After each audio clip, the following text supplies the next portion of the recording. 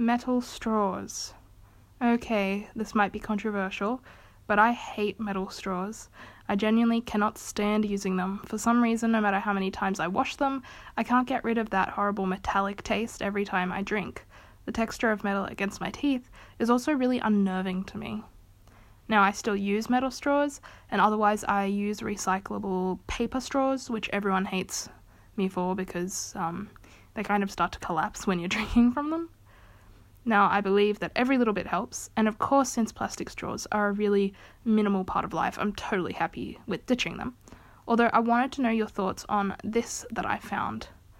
According to an article in National Geographic, 8 million tons of plastic flow into the ocean every year, and straws comprise just 0.025% of that.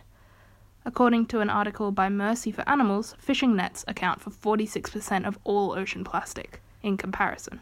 The vast majority of waste is from big corporations, factories, etc., and I wonder if passing the blame onto the public at large for our use of plastic is not just a tactic to avoid the main contributors of global pollution taking the rightful blame.